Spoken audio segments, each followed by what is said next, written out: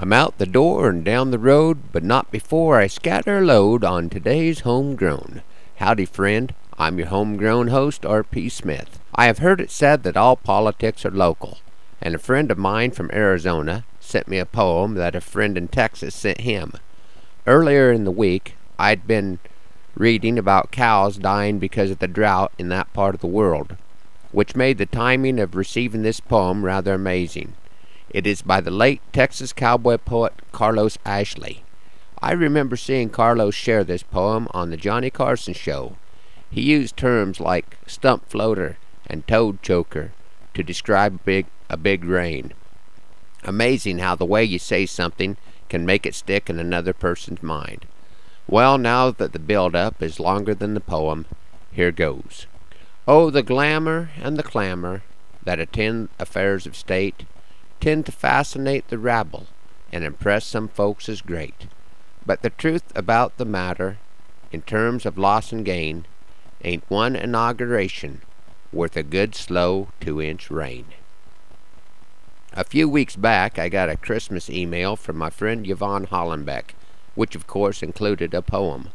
This one gets a little political also, and as a recipient of drought and disaster programs over the years, I can't agree with every word. The payments didn't seem big enough at the time, but they helped. They might not have been the difference of being in business or not. The help that I've received from friends and neighbors over the years has made that difference. I'd like to take a run at Yvonne's poem, Bailout Plan. A bailout plan in Agland is to feed some livestock hay, and not the type of bailout plan in Washington today. When country folks lose money, which happens most of the time, they don't receive a handout, not even one thin dime. The stock market to them is the price that critters bring, and bear is something they all fear when calving in the spring. Bull to them is a critter that is used to breed a cow. Their market is the sale barn, while on Wall Street it's the Dow. There's never a big program to bail out the livestock man. When things get tough, their motto is hang on if you can. Remember in the 80s, when the markets were so low and interest hit an all-time high, there was no bailout dough. Half the farms and ranches were foreclosed on and were lost. No bailout plan was offered, and the small towns bore the cost. Then more were lost in '96, when blizzards swept the range, and then came several years of drought, but still there was no change. In attitudes in Washington, they didn't seem to care. I doubt they even knew there was a problem way out there.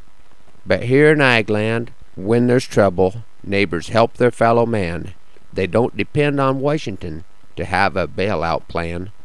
Yet in cities there are houses that are bigger than our barns, and when folks can't make their payments, our Congress says, well darn, we'll gather up some billions so they can pay their debt and let their CEOs receive the biggest bonus yet. None of this makes sense to those who struggle on their own and live within their budgets and aren't careless with a loan. So in essence, what I'm saying, I've a plan to bail us out of all the troubles we are in, a good one there's no doubt. When we have the next election, we all can take this stand. Let's send Washington some leaders that make their living off the land. Thanks, Yvonne, for sending that poem my direction. The challenge in the last line is that if folks are making a living from the land, they usually aren't interested in leaving it. Thanks for riding along this morning on Homegrown.